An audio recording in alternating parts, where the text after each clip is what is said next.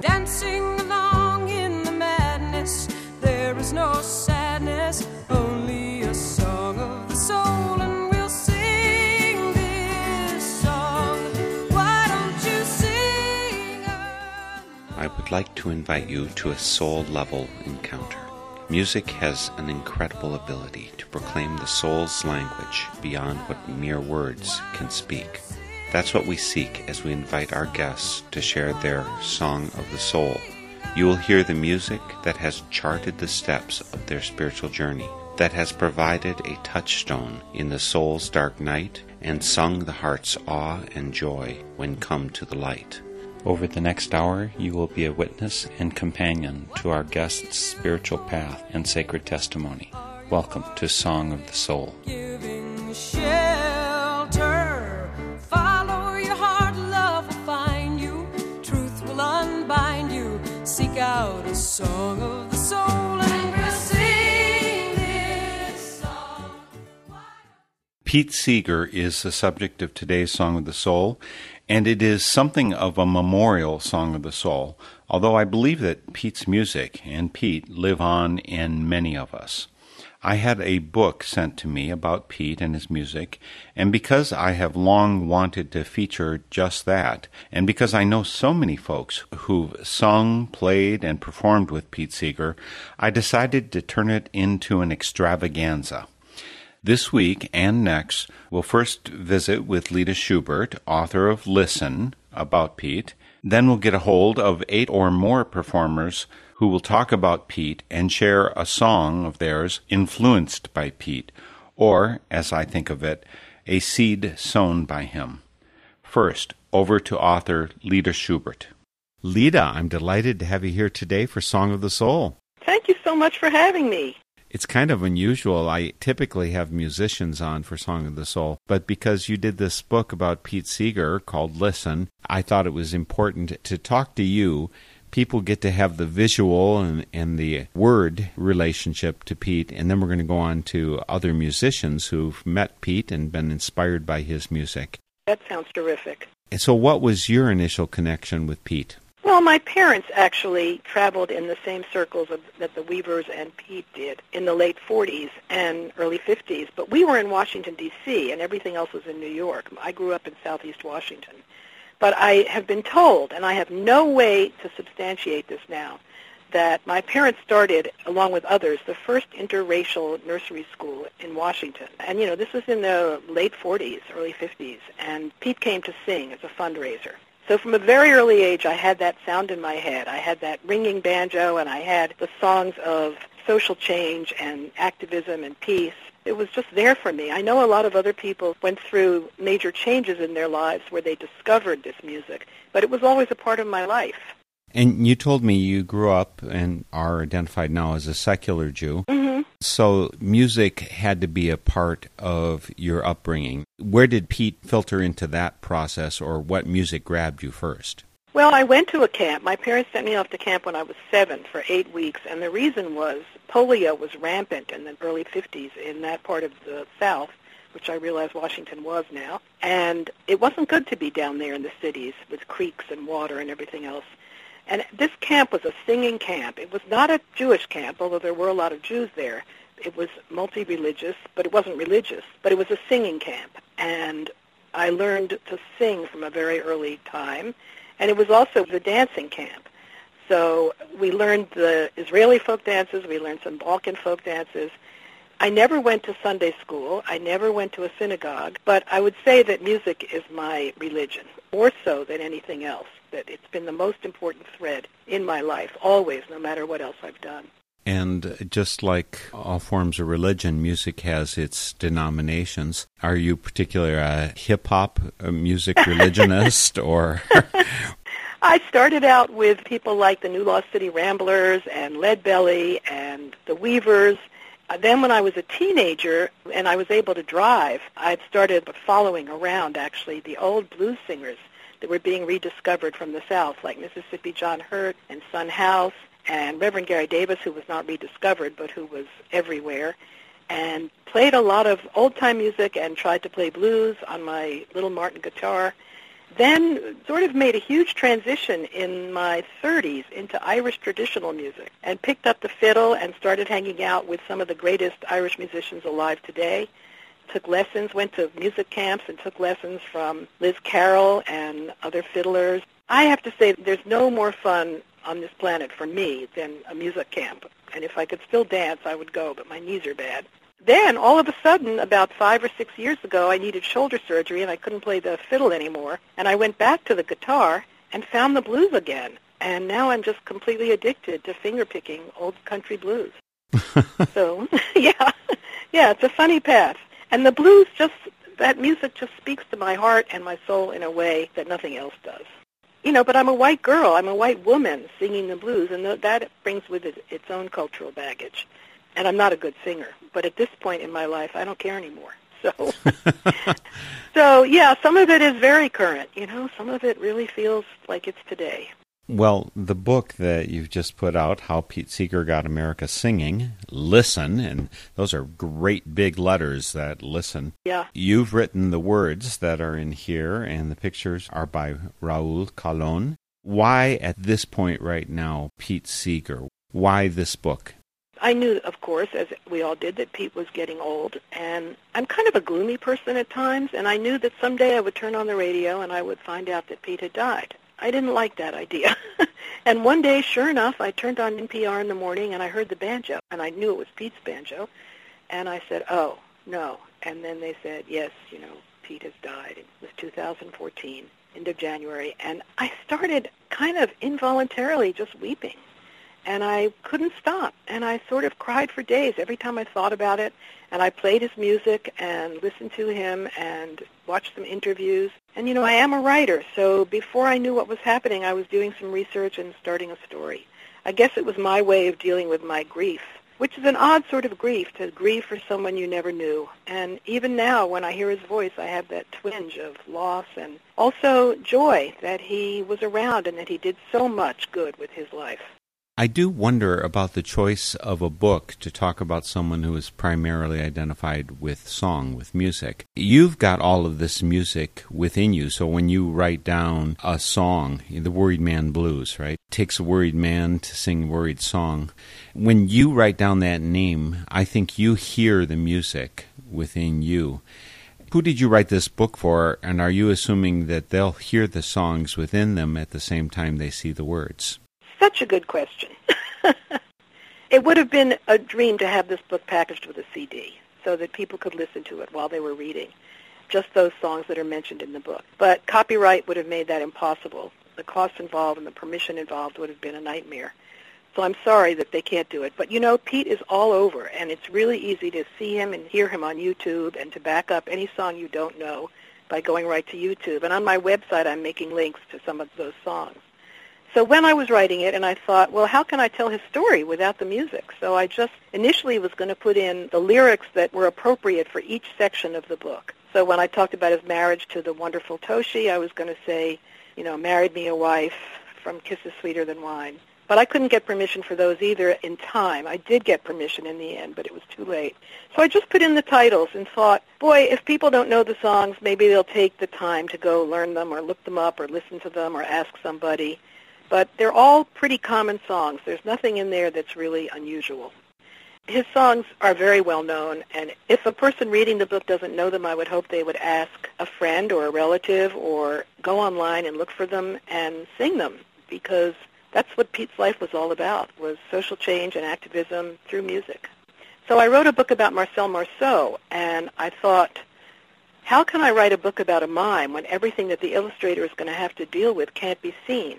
And I was very lucky in the artist who somehow or other made it possible to see the invisible on the page by his brilliance in drawing Marcel Marceau in action. And I thought, well, if you can do it with a mime, you can do it with a musician. Yeah. And somehow evoke the music in the soul of the reader, make the reader sing by reading about Pete. Folks, again, Lita mentioned that she has some connection to some of those songs on her website, LitaSchubert.com. There's a link on NorthernSpiritRadio.org. Lita is Leda, Schubert is SCHUBERT.com. Just come to NorthernSpiritRadio.org and I'll link you up there, and she'll link you to some of these songs. Every page has, 3 or 4 songs at a minimum, and including the songs that he did from the very beginning. Pete Seeger was prolific in his knowledge. I mean, his father, I think, was an archivist. He was a composer and musicologist. Musicologist, that's what I was looking for. And so Pete, one of his points of mastery is he would hear a song and he'd say, oh, that relates to that song, that song, that song. He could look over the vast expanse of music, not only in the U.S., but wider, British Isles at least. He could see the entire history in a song, which is kind of amazing. And then he started doing music. He was doing music with the likes of Woody Guthrie at the beginning. He was part of the Almanac Singers along the way, and then the Weavers. And that's maybe where you first encountered him. Did you get to know of his music before or after he went before the House on Un-American Activities? Before. I think that Goodnight Irene and Saint It, their single that was a #1 hit in America in 1951, I think we had that in the house because I certainly knew those songs from a very early age. And, of course, I was young enough not to realize that he was going before the House Un-American Activities Committee. It was probably discussed in my parents' circles. I'm quite sure it was, but I was not aware of it. But then during the period when he was blacklisted, I became aware of him because he was traveling around. He couldn't get his normal jobs anymore in famous places or radio stations or television, so he went to schools and colleges and summer camps and taught everybody his music and probably had more of an effect that way than he would have any other way. So I was aware of him by then. By 57, 58, I was learning from his banjo book. I think that's one of the instruments you didn't mention. 5-string banjo is one of your children along the way, right? Yep. I played the banjo, I played the fiddle, I played backup piano, and now I play guitar. And when do you actually pull out your 5-string banjo? Not as much as I used to. And, every time I do, I say, why don't I play this more? I love the banjo. The truth of it is that I'm not a great singer. And a lot of the time you get tired of playing just instrumental music. You want to sing. And so with the guitar, I can play more instrumental music without singing than I can on the banjo. I don't know why I say that, because there's a lot of banjo tunes. There's tons of banjo tunes. It doesn't have anything to do with the fact that sometimes when you start playing banjo music, people kick you out of the room. It might have something to do with that. It's kind of amazing that Pete became as dearly beloved as he did, considering his primary instrument was the banjo. Well, he didn't play a banjo with a resonator, so it wasn't as loud as like a bluegrass banjo. Oh, okay. Well, that's the difference. Yeah, that's the difference. And again, folks, we're talking about the book, How Pete Seeger Got America Singing. Listen is the big title you want to see. It's in big orange letters, Listen, or maybe it's red letters, I'm not sure. Red to symbolize Pete's communist connection along the way. His pink tinge, I guess. Why did you choose the title Listen? Really, what he did was to get people singing. Well, when I write, I have to look for the right voice. It's not just telling a series of facts or looking things up. You have to look for a way to tell a story. Most of that is finding the right voice to tell the story. And at some point, I just thought, I want to tell this from some kind of authoritative viewpoint. I want to be the authority. And in order to be the authority, I need to tell people to pay attention, to look at this, listen to this. And it's harder to tell people to sing. If I started it with sing, How Pete Seeger Got America Singing, what are they going to sing?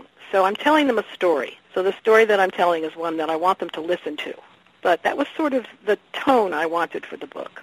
And folks, I just want to let you know the structure of the book. The first part starts with the story of Pete's life and his association with these groups and, activism and the civil rights movement and his work with the Clearwater Sloop, environmental issues. It goes through all of those parts of his life and all the number of people he affected. And right after we get off the phone with Lita, I'm going to go to some other folks who've been playing music with Pete and have songs specifically inspired by Pete and by their connection with Pete.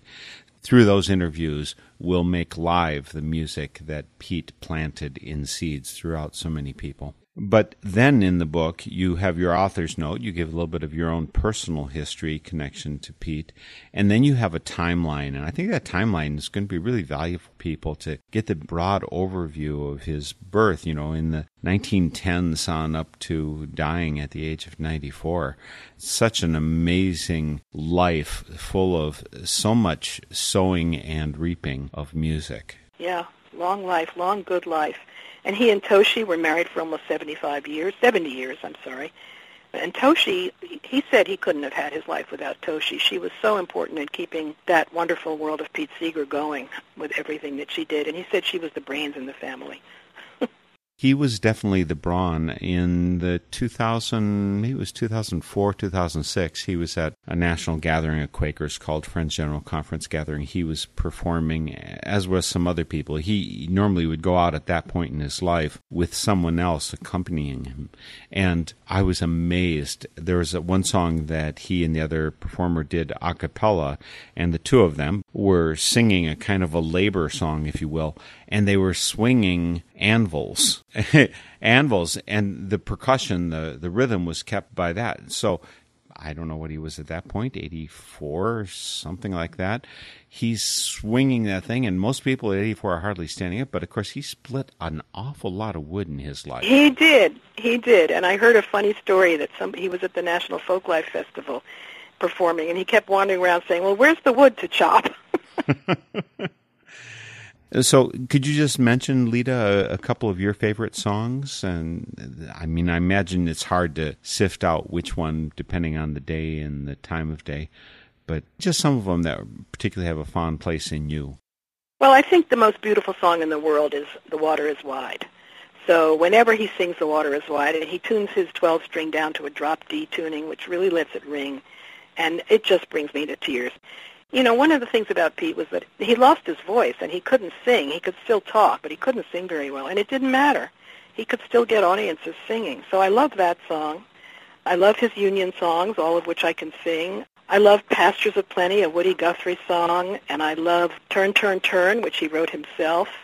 And, of course, you can't talk about Pete without talking about We Shall Overcome, which he helped bring into the world as a civil rights anthem. The songs that he wrote, like Sailing Down My Golden River, I guess it was about the Hudson, but I think he wrote it before the Clearwater. And Had I a Golden Thread. I mean, he was a great singer, great songwriter, great musician. There's so many songs of his to love. And the anti-war songs, Waist Deep in the Big Muddy, that's a great one. There's a pretty long list. There is, and unfortunately we wouldn't be able to include all of them in even this 2-hour program today and next week. Not to mention that I'd like to talk to you about one of your other kids' books, The Princess of Borscht. But in order to not break the Pete Seeger flow, we'll put that discussion as one of several bonus excerpts for this program out on northernspiritradio.org. You can listen there to more about Lita Schubert. And right now, we'll go from talking about Lita's book, How Pete Seeger Got America Singing, main title, Listen. And remember, her website is litaschubert.com, which is also linked on the northernspiritradio.org website. We're going to go from Lita to a number of musicians and their Pete Seeger-influenced songs for the remaining hour and a half of the Song of the Soul. Thank you, Lita, for getting me off my rear to finally highlight Pete's life and music, something I've had on my to-do list for years. Listen is a beautiful book, and I wish you great success with it and in passing on the seeds of music Pete Seeger planted during his life. Thanks so much for joining me today, Lita. Thank you so much for speaking with me, Mark. I really appreciate it. So, Lita Schubert and her book for young folks got us on the road to a Sing and Talk memorial for Pete Seeger. Pete was inspiration, friend, and mentor to so many fine musicians, among them our next guest, Joe Jencks. There's a full Song of the Soul visit with Joe on northernspiritradio.org if you're interested, but right now we'll turn to the phone to visit with Joe Jencks about Pete Seeger. Joe, it's good to have you back again for Song of the Soul. Thanks for having me, Mark. Always a pleasure to talk with you and to connect with your listeners. You're back home for a little bit. I don't know that there's anybody I know of who's more hard on the road than you are. I think you wear out pavement. You probably should pay triple taxes for the amount you travel. Well, you know, I figure like the Eisenhower interstate system was built for all kinds of reasons. Carrying music of peace and justice and soul around the country seems like as good a use as any. Yeah, it really is amazing the amount you travel. And so, folks, when you want to get a chance to listen to Joel Jenks, after you listen to his song here today, or if you heard the Song of the Soul interview I did with him previously, you'll certainly want to see him in person. And you can track him down via his website, joejenks.com. Jenks is spelled Jenks. So track him down there, you find his schedule, find where he's headed. He's going to be coming to a place near you, and he starts from the Midwest. You know, he's from Illinois. DeKalb is quite a place. Do you carry cobs of corn to give as house gifts to everyone you visit? No, it's awkward in the car. There's just not a lot of room between my touring gear and other things. But I'm looking out my kitchen window, and there are cornfields literally across the street from where I live. I lived in Chicago for many years, and it was a little bit of a shock to move out here, but it's a wonderful place. What makes it even more wonderful is that I have a lot of family here. So for the first time in many years, I now have very deep community in a place, and that's really spectacular. Well, that's great. And in a way, I think that Pete Seeger was part of your extended family, certainly the musical family that you're a part of all over this nation. How did you connect up with Pete? When I was a kid, I was 8 years old, and my sister Jean brought home a recording of Pete Seeger and Arlo Guthrie live at Carnegie Hall.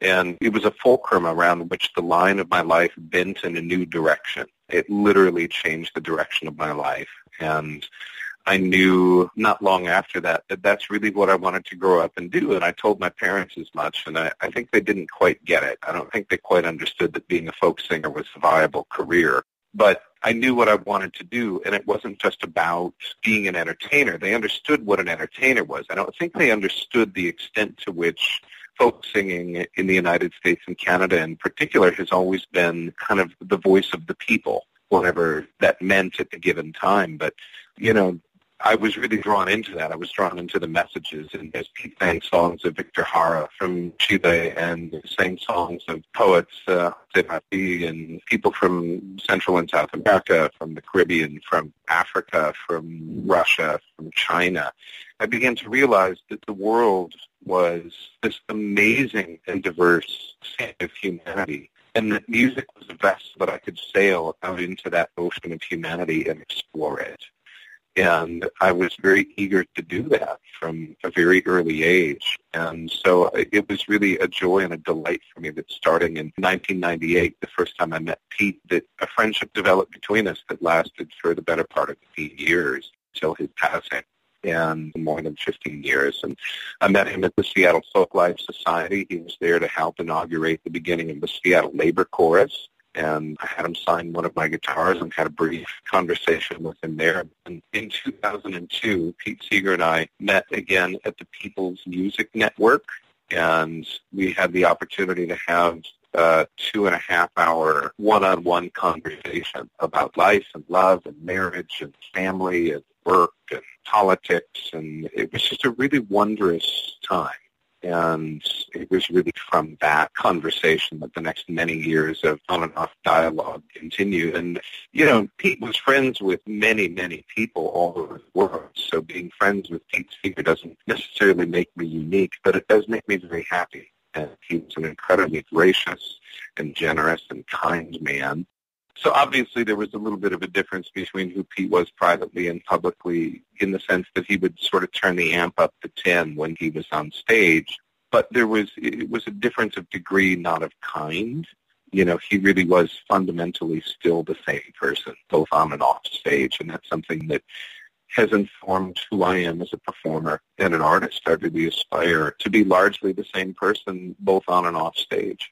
So you've written a whole lot of music yourself. I'm not sure that any of us in our short years on this planet are going to match Pete in terms of the breadth and depth of knowledge of music.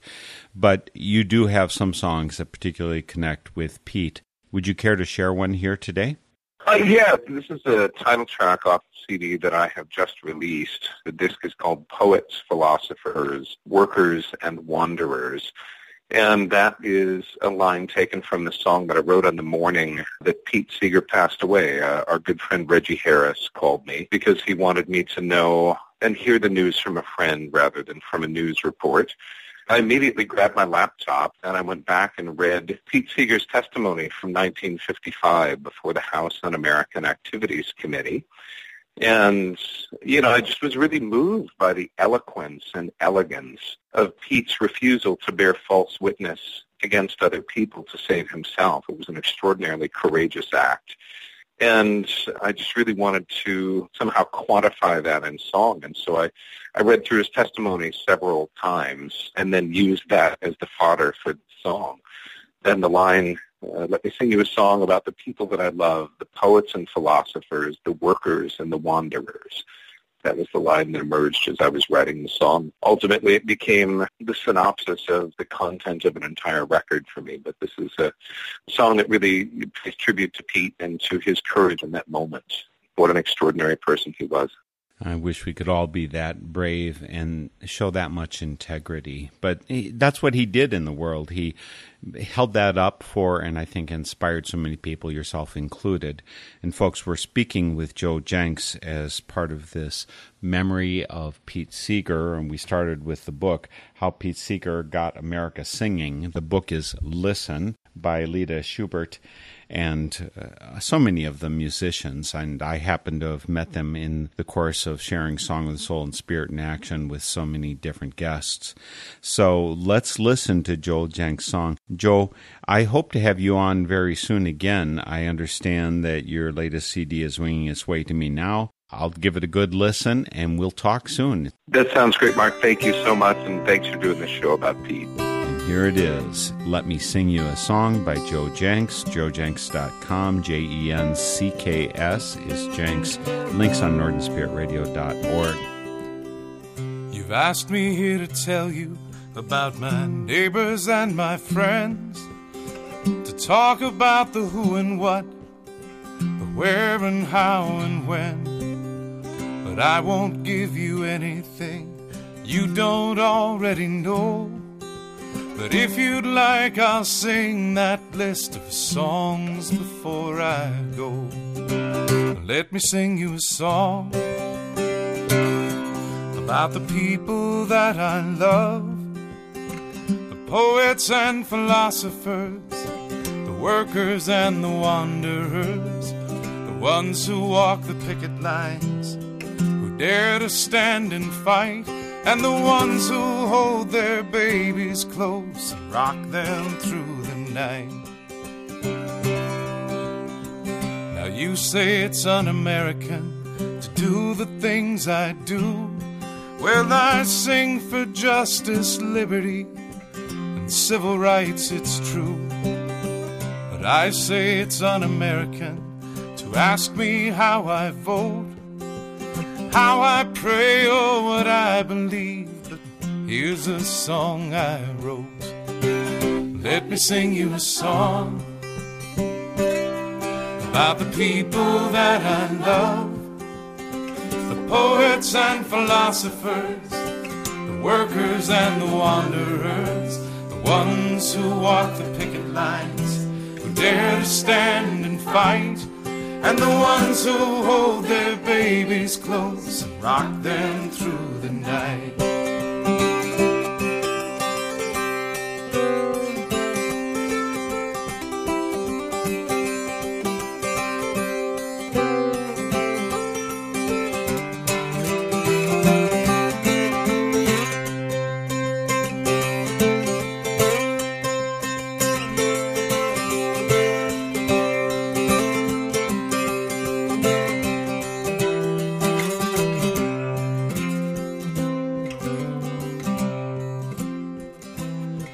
If you want to send me to prison, I guess that's the way it'll be. 'Cause I won't give you fodder for your paranoid machine.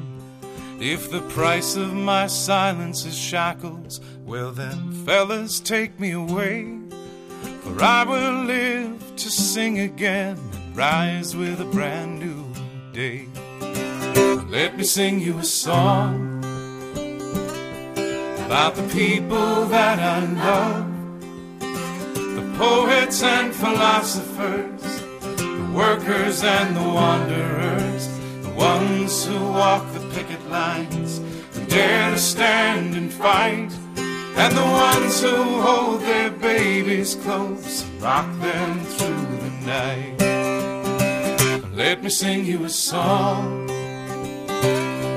about the people that I love, the poets and philosophers, the workers and the wanderers, the ones who walk the picket lines, who dare to stand and fight, and the ones who hold their babies close and rock them through the night. Yes, the ones who hold their babies close and rock them through the night.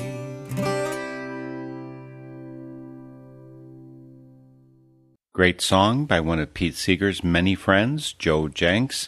That was Let Me Sing You a Song, part of a kind of memorial Song of the Soul for Pete Seeger. You may recall that Song of the Soul is a Northern Spirit Radio production.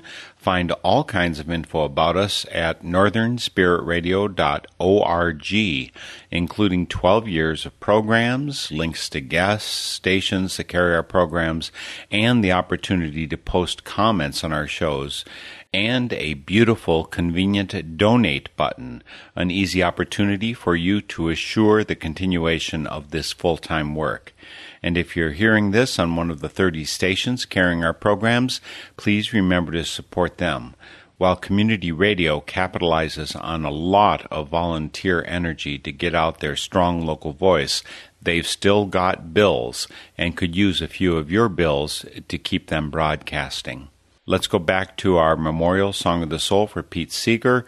Next up is someone who had decades of music alongside Pete. Again, let's pick up the phone and talk to Charlie King. Charlie, it's good to talk to you again after such a long time. Yeah, it has been a while, hasn't it? It's good to hear your voice as well. Yeah, and Charlie King and Pete Seeger, I think that there's a pretty important connection. Could you tell me where you connected up with Pete Seeger? Well, I think the first and most important connection for me was back in the early 1960s when I was just getting my feet wet in the folk music field, and I bought his We Shall Overcome album on Columbia Records, which is probably the most important purchase I ever made. And I just wore that album out listening to his live concert at Carnegie Hall. Since then, they've released the entire concert, and as soon as that came out, I got that too. And so he was a big musical influence right from the start, and I came from a pretty conservative right-wing background, and his songs were a real gateway for me to take a fresh look at the civil rights movement and the labor movement and the anti-war movement, all things that were considered anathema in the home that I grew up in. So he opened a lot of political doors for me. But I think the first time I performed with him would have been in 1975. It was not a memorable performance on my part, or on his part either, come to think of it. It was a kind of frustrating venue, and but there I was on a stage singing for and then singing with Pete Seeger. And shortly after that, a couple of years after that, we launched the People's Music Network, or as it was called back then, the Songs of Freedom and Struggle Network. And Pete pretty quickly got on to our train with that and was the person most responsible for having that network, which still thrives 40 years later, getting it to grow and become financially viable and well known to people all around the country. I think the last time I sang with Pete was probably late in 2012. My partner at that time, Karen Brando, and I went up to Pete and Toshi's house, and we performed a historical performance piece on the Bread and Roses strike, which was celebrating its centenary that year. Pete and Toshi were in bed, and we just moved in a screen and a digital projector and our voices, and we sang him a history of the Bread and Roses strike, and he got up afterwards, and we spent the afternoon with him. And I don't really think I saw much of Pete after that. But certainly any time he made a recording, any time I could get to a concert, I will say that I always found it intimidating to perform with him because he was such a master musically. and also very demanding, and we had some sharp edges around that. But my favorite singing with Pete was always being in the audience, away from a microphone, where maybe only 3 or 4 people would hear me, and I could just experiment with harmonies and not worry about being under the microscope that probably only existed in my own mind, and just to be part of Pete's orchestra, the people that willingly sang along as soon as he invited us to. Those were great experiences, and I had an opportunity to do that many, many times. You know, so many people have memorialized him at this point in the 2 years since his passing.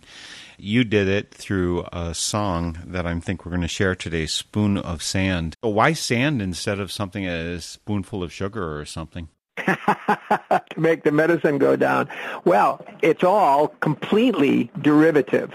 Pete used to tell a story of a seesaw in a neighborhood that was permanently stuck in one position because there was a bucket of rocks screwed onto the end of the seesaw, and at the other end was an empty bucket. And that seesaw was not going anywhere, and people had become resolved to the fact that it was never going to be a plaything and it was never going to be used. But every once in a while, someone would come by, as Pete would tell a story, and drop a spoonful of sand into the empty basket.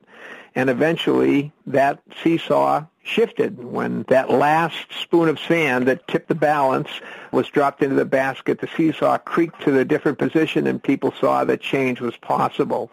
And I think that was a very important story to Pete. He tells it at the end of his book, Where Have All the Flowers Gone? It's his way of saying that change comes about and history is made by millions of people taking small, creative, courageous steps.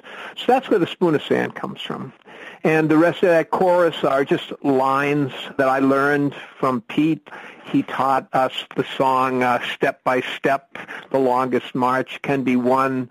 Drops of water, turn a mill, singly none. So that's where the second line comes from. The third line in the chorus, way out here over the rainbow, I actually now know I have to correct when I sing it, and it's because you had tipped me off that we might be having this conversation. I looked the song up, and it's actually way out there. I was fooled by the last line in the song that says way out here. But Pete used to love to sing this yodeling song about being out in the desert. So I just pictured him way out there over the rainbow, which is a song that he came to sing in the later years of his life and changed the lyrics somewhat, but he was very fond of that song from The Wizard of Oz. So I saw him standing out there over the rainbow still singing. And not to mention his song Rainbow Race, of course. Well, you can mention it, but that was not my mind. I'm glad you bring it up.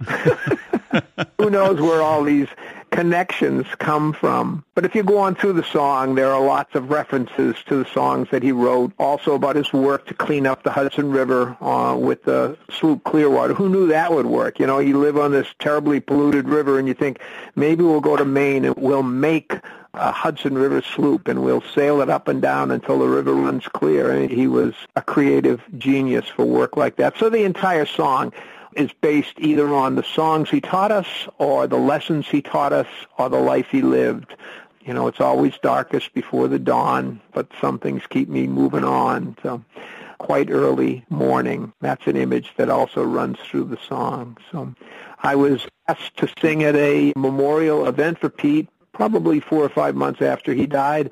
It was organized by the New York City Sloop Club that had worked with him on cleaning up the Hudson, and they asked to sing songs we'd learned from Pete and songs that were inspired by Pete. And so I wrote this for that occasion. And who is the background voices and the accompaniment that you have on the song? Well, the primary backup voice is Annie Patterson. And after that, I'd have to pull out the liner notes. Reggie Harris plays guitar and I believe sings a harmony on it. But I think that the voice that comes through strongest of all is Annie Patterson.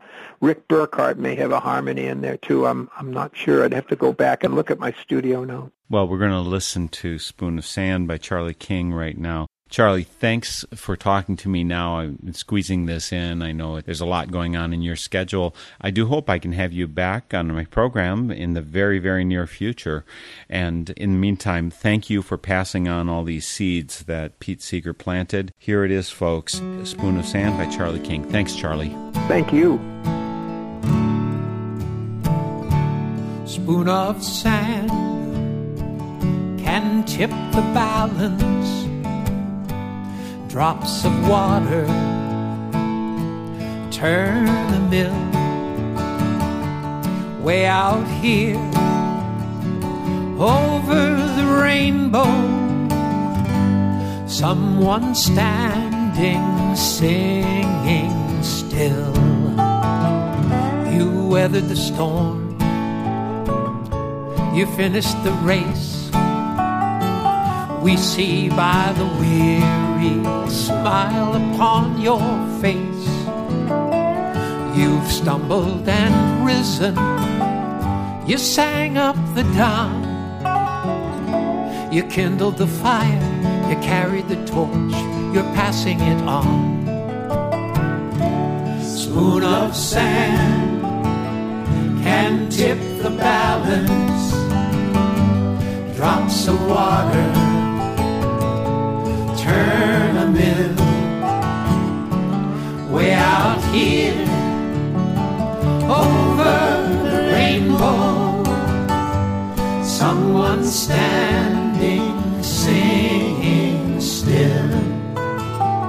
Dark clouds on the mountain, dead fish on the shore. The bottom line bankers, the vultures of war. You turn and you face them, and when push comes to shove, somehow you believe hate has to surrender, surrounded by love.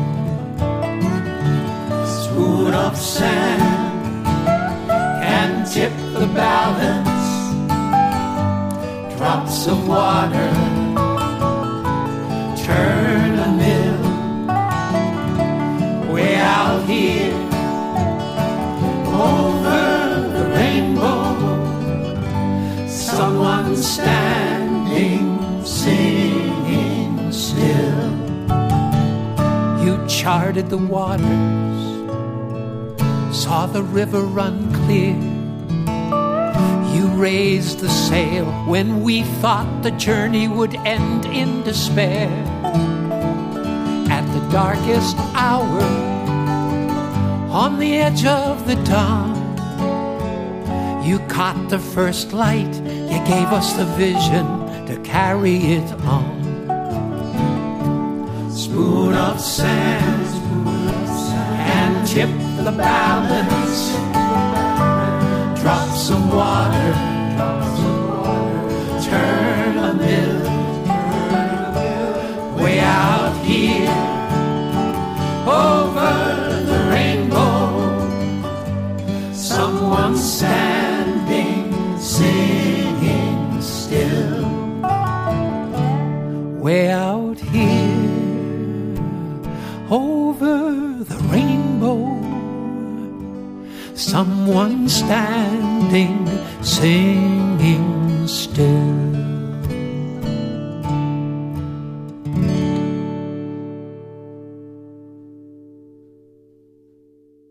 Charlie King's song for Pete Seeger called Spoon of Sand. Charlie's on a few Northern Spirit Radio programs. Check them out and enjoy them and learn from them. But we're going to charge straight on into one more Pete Seeger collaborator and friend for today and several more next week. Our last phone call for today goes out to Pat LaManna. Pat, how delightful to be back with you after, 3 years now? It's good to talk to you, Mark. Thank you for inviting me. Well, and in between, even though we haven't talked, you sent me your version of Turn Your Radio On. So if people go via our YouTube channel for Northern Spirit Radio, they'll see a little slideshow I have of you performing that. Anyway, thank you for doing that and adding to our repertoire there. It was fun. And today we have you back to remember Pete Seeger. When did you first have contact with Pete's music? Well, I went to a summer camp when I was 7.5, and it was one of those that Pete would visit every summer. I may very well have seen him earlier than that, but that's what I remember anyway. So just about literally my whole life, I've seen him and had contact with him. Now, he didn't really meet me until quite a bit later than that. When I moved to Poughkeepsie, New York, which is about half an hour or so north of Beacon, where he lived, we would go to a peace vigil every Saturday for several years, and we would talk, and I got to know him a little bit there and also at the Beacon Sloop Club, which he helped to found, and he would generally be there I think it's the first Friday of the month, and they had song circles, so I got to know him a little bit, or I should say he got to know me a little bit there, because I feel like I've known him all my life. You know, I don't know how close his home was to Poughkeepsie or how long he lived in that area. All I remember, when I was in Poughkeepsie, I don't know what it was, 15 years ago or something, went to the Quaker meeting there, and one of the older members of the meeting told me that Pete used to bring his kids to the Quaker meeting to go to First Day School, our version of Sunday School. Back then, that Pete wouldn't go to meeting for worship, but he'd drop the kids off for First Day School. Maybe he figured that Quakers would do less damage than other religions. I don't know. Well, he has connections with ethical culture and also with Unitarianism. I think it was a great-grandfather of his who was a Unitarian and an abolitionist, and he's rather proud of that. I'm a Unitarian, so I can brag about that.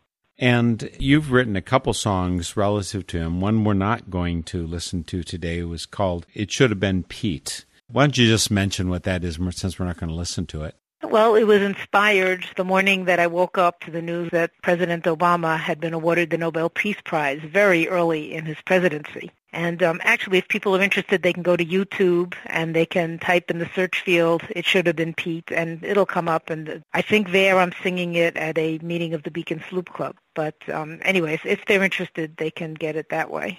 And unfortunately, he never did get the Nobel Peace Prize, although he certainly did a lifetime worth of work. But the song that you did choose to include today to share for this Song of the Soul relative to Pete Seeger is? Well, it's called Keep Him Singing. And that's one that I actually wrote after I moved to Poughkeepsie, but only a couple of years after I moved to Poughkeepsie. And so I still hadn't actually met Pete face-to-face, but I was still very much enamored of his work and always was a tremendous admirer of his. And at that time, the Unitarian Universalist Fellowship was lay-led, so we didn't have a minister, and they had to come up with a program every week for the service.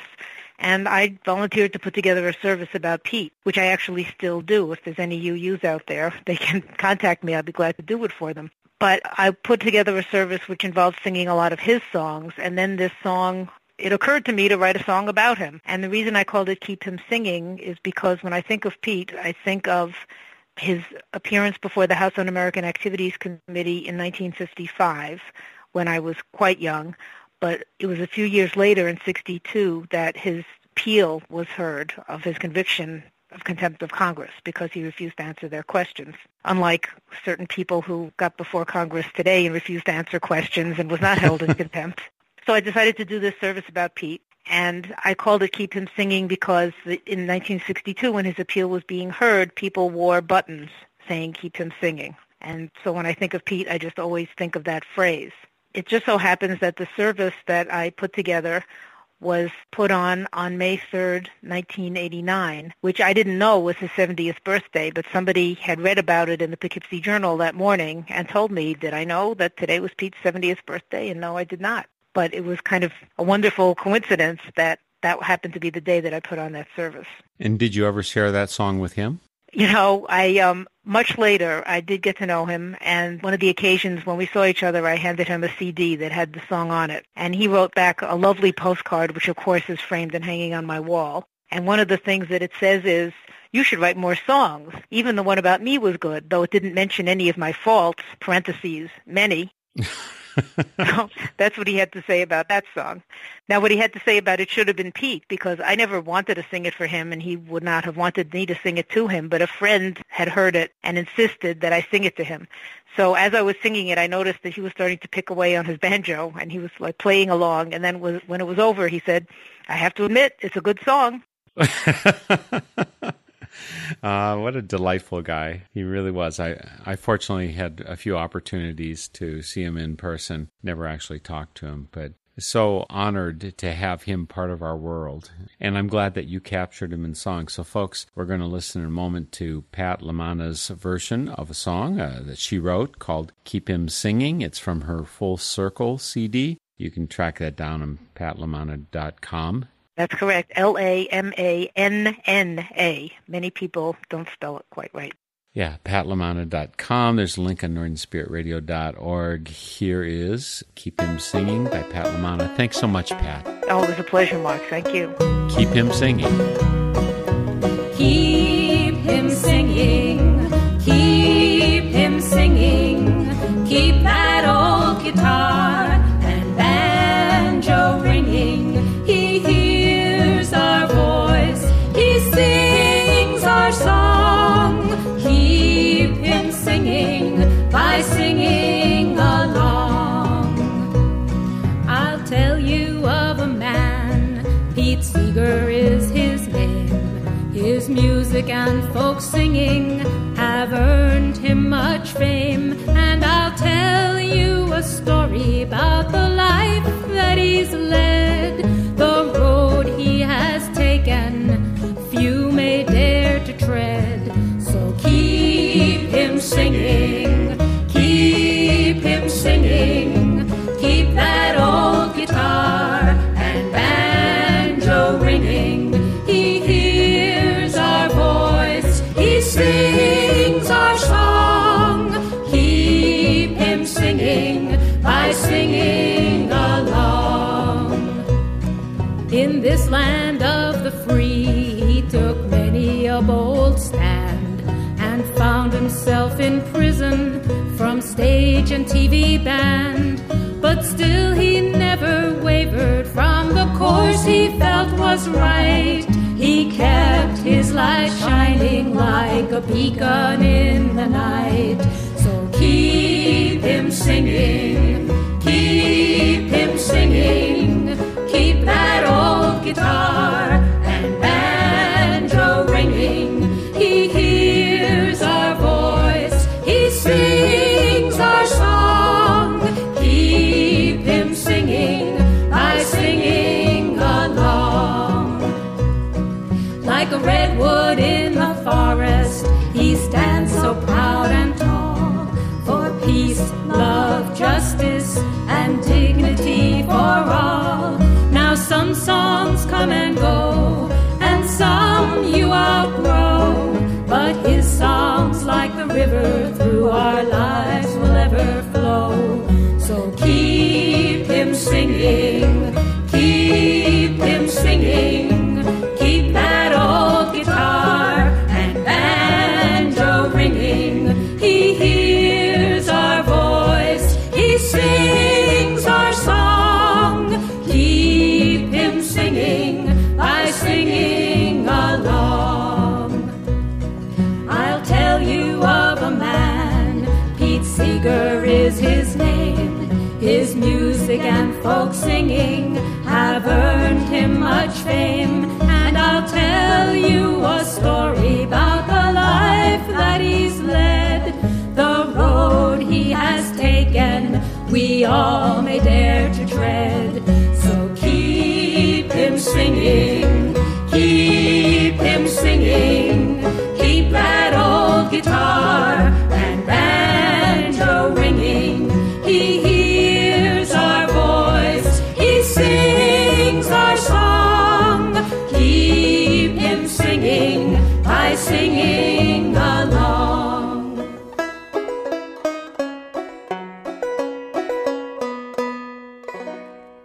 Pat LaManna and Keep Him Singing, among the four people remembering and celebrating Pete Seeger here today for Song of the Soul. But come back next week for another hour of Pete Seeger treasures and harvest through Pete's numerous friends. We'll see you next week for part 2 of Song of the Soul for Pete Seeger. The theme music for Song of the Soul is by Chris Williamson, and it's called Song of the Soul. My name is Mark Helpsmeet, and this is a Northern Spirit Radio production. You can listen to this program again, track down the list of songs included, and a whole lot more on my website, northernspiritradio.org. And I invite you to share your Song of the Soul with my listeners. Just contact me via my website. And please, join me weekly for Song of the Soul. You can be happy.